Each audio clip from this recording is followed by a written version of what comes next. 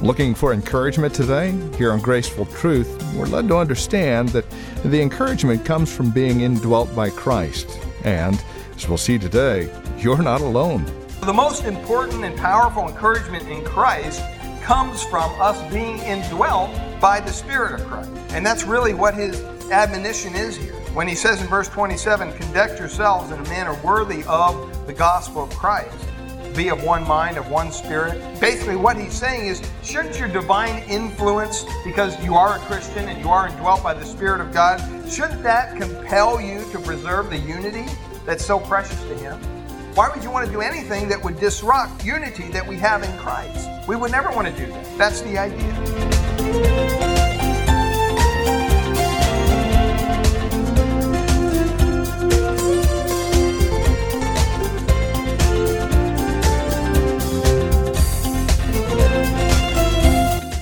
From Grace Bible Church in Redwood City, this is Graceful Truth with Pastor Steve Converse. Welcome to our broadcast.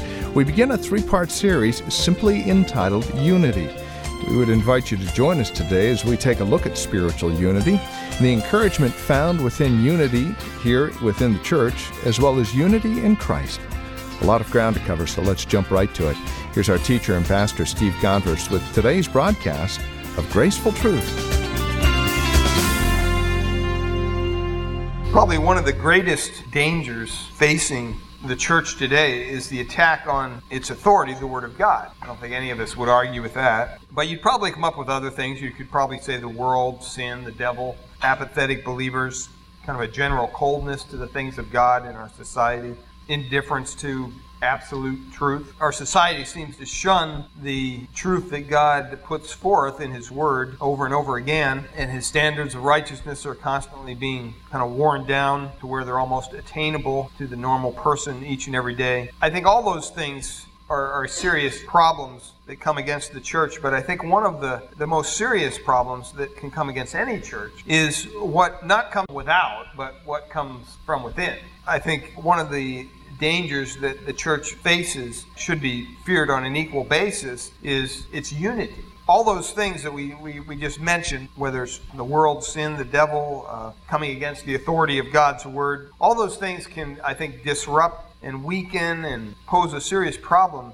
for the church. But there's something to be said when within the church there begins to brew a discord of disharmony and conflict and division. If you turn over to 2 Corinthians chapter 12, and look at verse 20, because Paul really had this on his heart when he wrote his last letter to the Corinthian church, and he expressed a fear of sins that destroy unity within the body of Christ. And he says there, For I fear lest when I come I shall not find you as such as I wish, and that I shall be found by you such as you do not wish. Lest there be contentions, and he begins to list off these things: jealousies, outbursts of wrath, selfish ambitions, backbitings, whisperings, conceits, tumults, lest when I come again, my God will humble me among you, and I shall mourn for many who have sinned before and have not repented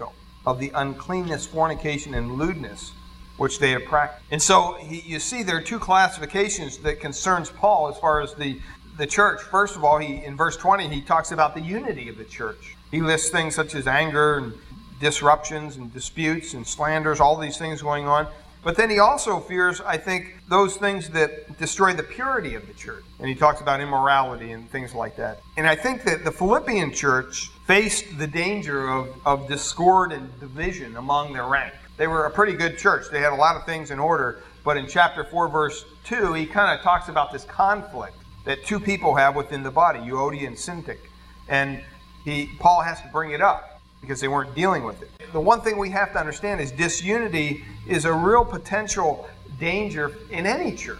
And when it causes discord and division, it does not obviously glorify the Lord at all. And that was a concern that Paul had in a lot of his letters. In Romans chapter 15, verses 5 to 7, he wrote to the church at Rome, Now may the God who gives perseverance and encouragement grant you to be the same mind with one another according to Christ Jesus, so that with one accord you may with one voice glorify the God and Father of our Lord Jesus Christ. Therefore accept one another, just as Christ also has accepted us for the glory of God. And to the Corinthians in chapter 1 of 1 Corinthians, he says, I exhort you, brethren, by the name of our Lord Jesus Christ, that you all agree that there be no divisions among you, but that you be made complete in the same mind and in the same judgment. As we read in 2 Corinthians in chapter 17, verse 11, he says, rejoice, be made complete, be comforted, be like-minded, live in peace, and the love of God and peace will be with you. He even warned the Galatians at the church at Galatia, let us not become boastful, challenging one another, envying one another, in Galatians chapter 5. And we read, I think it was last week, out of Ephesians chapter 4, verses 1 through 6, where Paul says that we're to walk in a manner worthy of the calling which we called. And we talked about that last week, that we should walk with all humility, gentleness, patience, showing tolerance for one another in love, being diligent to preserve the unity of the Spirit in the bond of peace. And he goes on and he says, there's just one body, there's one Spirit, just as you were called in one hope of your one Lord, one faith, one baptism, one God, and one Father of all, who is over all and through all and in all. And so when Paul begins chapter 2 of Philippians, unity is on his heart, kind of running through his veins, and he has it on his mind. And I think true unity, true spiritual unity, as we're talking about this morning, is grounded in the Trinity in God itself. You might want to ask yourself this question, does Jesus ever look at his Father and say, hey, you know what, I don't agree with you on this one? Or does the Holy Spirit say, you want me to go down there and do that? No, I don't think so. No, there's never any disunity within the Godhead, within the Trinity. In Colossians chapter 3, Paul writes to the church at Colossae, and as we went over this, he said, put on a heart of compassion, kindness, humility, gentleness, and patience, bearing with one another, forgiving each other. See, when he says that, that implies that there's going to be reasons to forgive, which there are a multitude of reasons to forgive. Bearing with one another. Whoever has a complaint against anyone, he says, just as the Lord forgave you, so you should also. Beyond all these things, put on love, which is the perfect bond of unity. Let the peace of Christ rule in your hearts, to which indeed you were called in one body, and be thankful. That unity is what Jesus prayed for in John 17, if you remember. Jesus said, may they be one, even as you, Father, are in me and I in you. May they also be in us, so that the world may believe that you sent me. And that prayer was answered when? When the Holy Spirit came at Pentecost, and he indwelt all the believers. That essential unity of all believers in the body of Christ, because we have it, it's already there. It's not something we have to establish. We already have unity with one another. It should affect the way we practice, the way we live, the way we treat each other. So disunity among God's people on any level deeply, I really believe, grieves the Lord and grieves the Spirit of Christ. Now, the enemy, on the other hand, the one main thing he wants to do is what? Yeah, conquer and divide, right? You know, I mean, he's deceived. He thinks he can still win by some weird way, and so he's out to do as much damage as he can. And that's why it's so important within the local church that we're on guard about that, because we know that's what he's going to do. You know, we could go around the room and say, when's the last somebody offended you here at Grace Bible Church? You wouldn't have to think too long. I mean, none of us would, because it happens every day. Not on a purposeful level, hopefully, but I mean, we all get offended in different ways at different times. And we're called not to be divisive and you know, get our little group over here and factious and begin bickering about each other and all that stuff, because basically that's not going to help us grow spiritually. And when a church is made up of that kind of a spiritual maturity level, where that's where they're at, bickering and all this stuff is going on, they're spiritually weak. And you know, they can't really be used to be a threat to the devil's work, first of all, and they have little power, if any, of advancing the gospel of Christ. And so we really need to maintain or restore and have that spiritual unity within our own congregation. And I'm not saying we don't have that. I'm just saying we have to be on guard about that.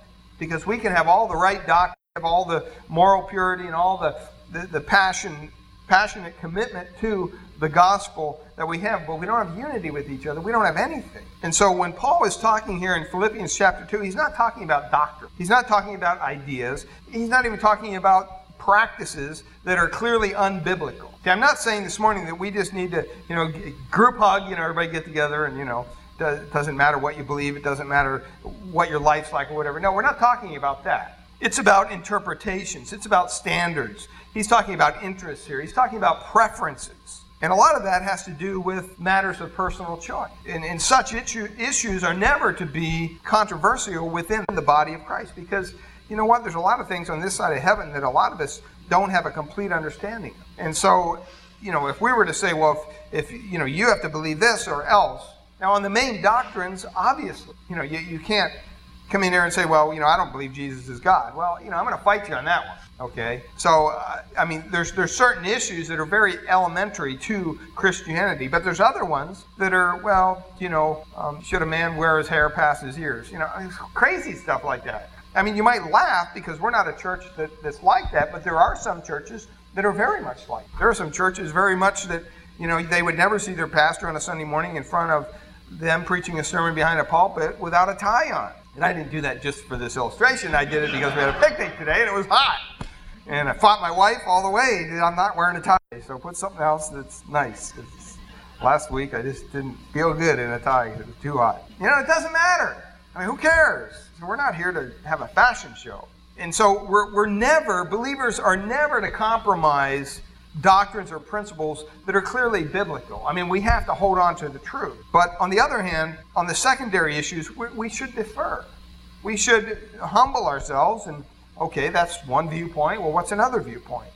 And I think it's really a mark of maturity when you have that ability to back off and let somebody express their view and say, okay, great. You can believe that and still be a Christian. That's not a main doctrinal issue here. And so the unity that the Word exalts is always inward. It's never outward. It's always inwardly desired. It's never really externally, compelled, you might say. Because it's a spiritual unity. It's not just a ecclesiastical kind of a church, like all the churches have to get together and agree with everything. We're not talking about that. We're talking about a spiritual unity. And it's grounded in the Spirit of Christ. It's Spirit motivated, it's Spirit empowered in the hearts and souls and minds of those who know Christ. And preserving that unity of the church is not an option. Ephesians 4:3 says that that's what we're to do. That's a command. That's not something that's optional. And so whenever we're given the opportunity to preserve unity in a relationship or within the church, we should always defer to that unity if it's not compromising a major doctrine. Now, I had an illustration this morning. It kind of fell apart because I forgot my marbles. But I was going to show you this morning, if you stop and think about it this way, if I had a bag of marbles here this morning, all right, you could look in this bag, the fishnet, they kind of come in, and all the marbles may be different sizes, and may be different colors, all sorts of things, but they're held together by that bag. Now, if I take that bag and open it up and just kind of, go like this, there's going to be marbles, and it's probably a good reason I, didn't have these marbles here. They'd be all over the floor, and, who knows what would happen. But, if I take them out of the bag, what happens to them? They're just scattered, all right? Now, if that bag is ripped or torn or opened up, all those marbles scattered. Well, on the other hand, if you stop and you think about this, here's a little dish, and it's got a magnet in it. And inside this little dish, I have some nuts, bolts, all different sizes, bunch of different things. Okay, think of this as the church. All right, now these aren't in a bag. Okay, the people who make up the body of Christ are not in a bag. They're in Christ. That's what we're called, right? So when I drop these in there, okay, I can drop on the table and they go all over. But if I drop them in there, what happens to them? They stay in there. Okay, and they're together, even though they're different sizes, even though they're different shapes. They're held together because of the power of the magnet. And the reason they're held together because of the power of the magnet, who can tell me, is because they're all made up of what? Metal. Okay? Now, if I put a piece of plastic in there, what's going to happen? It's going to fall out because it doesn't possess the element that is attracted to the magnet. And so it's important to understand that the body of Christ, even though we're different shapes and sizes, we're made up of all the same Spirit. The Spirit of Christ, the Holy Spirit. And so when we're called to be together, even though we're different sizes, different personalities, we're held together by the power of Christ. And that's such an important thing to understand, okay? And I think that it's important to realize, that when we talk about that, it's not just a thing that, we're all kind of made up different. No, we all have the same Spirit. And by our nature, we're in Christ. And if something pulls that bolt out of that thing, eventually, if I let it go, it's going to go back. Why? Because it's made up of the right properties that it collects, that the magnet is attracted to. And so when we're divinely empowered, when we're divinely indwelt by the Spirit of Christ, all right, it doesn't matter what happened in our life, in our circumstances, whatever, we're still there because Christ is the magnetic power that's holding us together. It's not our circumstances. And I think that that's a key point. If I put those nuts and bolts in just a regular bowl, what would happen if I turned it upside down? They'd all fall out. Why? Because there's no component there to hold them there. And when you look in Acts, that unity was manifested after Pentecost. I mean, thousands of new believers came to Christ, and it says that they were continually devoting themselves to the apostles' teaching, first of all, to fellowship, and all those who had believed had all things in common together. They had breaking of bread and prayer. Day by day, they continued with one mind in the temple, breaking bread from house to house, and as they were taking their meals with gladness and sincerity of heart. See, their oneness in Christ is permanent. You can't take that away because you didn't start it. It's just like that bolt can't jump out of that thing. Why? Because the magnet holds it. And I think that that's such an important point. And that's what Paul is talking about in Ephesians. He says, you know what? When we're subject to life's trials and things like that, sometimes we get a little frail. We get a little maybe ragged around the edges. We get a little, faint-hearted. But you know what? It doesn't take us out of Christ. It basically says that we have to preserve that unity. And we're called to preserve it. We're not called to make that unity. In Ephesians 4:3, where he says that word means to make a persistent effort, preserve the unity. And spiritual unity must be constantly cultivated. It must be constantly preserved by being selfless, by striving to do that for the Lord. Well, the church at Philippi was pretty much sound theologically. They knew what they believed. They were devoted to it. They were moral. They were loving. They were zealous. They were courageous, prayerful, generous, obviously. They helped Paul out on occasion. And yet they still had problem in one area. There was some discord brewing with a couple people, just a couple people. And that's all it takes. And such people, such troublemakers, can stir up the contention and strife, and all of a sudden you have the whole body fractioned out. Everybody's in their little club. And because disunity is so debilitating, Paul really has to, over and over again in his letters to churches, make sure that, we need to guard against this. We need to guard against it. And he had just expressed that to the Philippians in verse 27.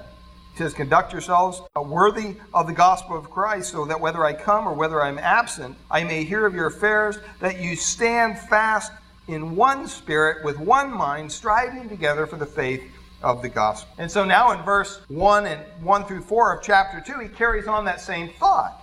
That's why there in verse 1 he says, therefore, and that's the correct translation. Some translations say, if therefore. The correct translation of that verse is, therefore, if there is any consolation in Christ, if any comfort of love, if any fellowship of the Spirit, if any affection and mercy, fulfill my joy by being like-minded, having the same love, being of one accord, of one mind. Let nothing be done through selfish ambition or conceit, but in lowliness of mind, let each esteem others better than himself. Let each of you look out not only for your own interests, but also for the interests of others. Well, here in the first couple verses here, he kind of breaks it down. And he says, you know what, if you want spiritual unity in your life and in the body and in the church, you have to have three things. You have to have the right motives, the right marks, and the right means or the right attitudes to carry these out. And so as you look through that, he really kind of points that out. Let's look at the first one, the right motivation for spiritual unity. He says if there's any encouragement in Christ, if there's any consolation of love, if there's any fellowship of the Spirit, if any affection or compassion, make my joy complete. Now it's kind of important that he's coming off of what he just said in verse 27, because he gave them a divine injunction that they should make sure that they're of one mind and one spirit and so forth, and we talked about that last week. But then you see there 4 ifs. If this, if that, if there's consolation, if encouragement in Christ, if fellowship of love, if affection. Well, what's he saying? Well, you have to understand in the original language, that can mean a couple different things. In our language, it can even mean a couple different things. I could say, if I go to the park after church, I'll see you at the picnic. Well, what does that lead you to believe? I may not go to the park, right? Because I'm saying if I do. Well, really, in the Greek here, this is constructed in such a way, and this word if is always conditional, okay? But here, in this case, it's called a first-class conditional clause, and we don't need to get into all this, but basically what it means is if this condition is true, and it is, then, and he goes on, the following is true. That's the idea. It'd be like me saying, if I go to the park after church and I'm coming, I'll see you at the picnic. Well, that doesn't leave any doubt in your mind that I'll be there, all right? And so he's not saying, well, do we have any consolation? Is there any consolation in Christ? He's not asking a question. He's making a statement here. And so the therefore looks back to that principle in verse 27 when he says, make sure that you're of one mind and one spirit. And the if in verse 1 of chapter 2 looks forward to these four things that he shares with. The first two relate primarily to Christ, and the second two relate primarily to the Holy Spirit. Look at the first one there. He says the first motivation is that there is encouragement in Christ. That word encouragement means to come alongside of somebody, to give assistance by offering comfort, by offering counsel or exhortation. It's the exact same kind of assistance when Jesus spoke of the Good Samaritan. That's the kind of assistance we're talking about. That after doing everything he could for the robbed and beaten stranger, what did he do? Did he walk away? No. He took out 2 denarii and he gave them to the innkeeper and he said, you know what? Take care of this guy. He needs some help. And whatever more you spend, I'll repay. He did more and above what was expected. And in a closely related word, Jesus uses the same word to refer to who? The Holy Spirit. He who comes alongside us as believers. And so the most important and powerful encouragement in Christ comes from us being indwelt by the Spirit of Christ. And that's really what his admonition is here. When he says in verse 27, conduct yourselves in a manner worthy of the gospel of Christ, be of one mind, of one spirit. Basically what he's saying is, shouldn't your divine influence, because you are a Christian and you are indwelt by the Spirit of God, shouldn't that compel you to preserve the unity that's so precious to him?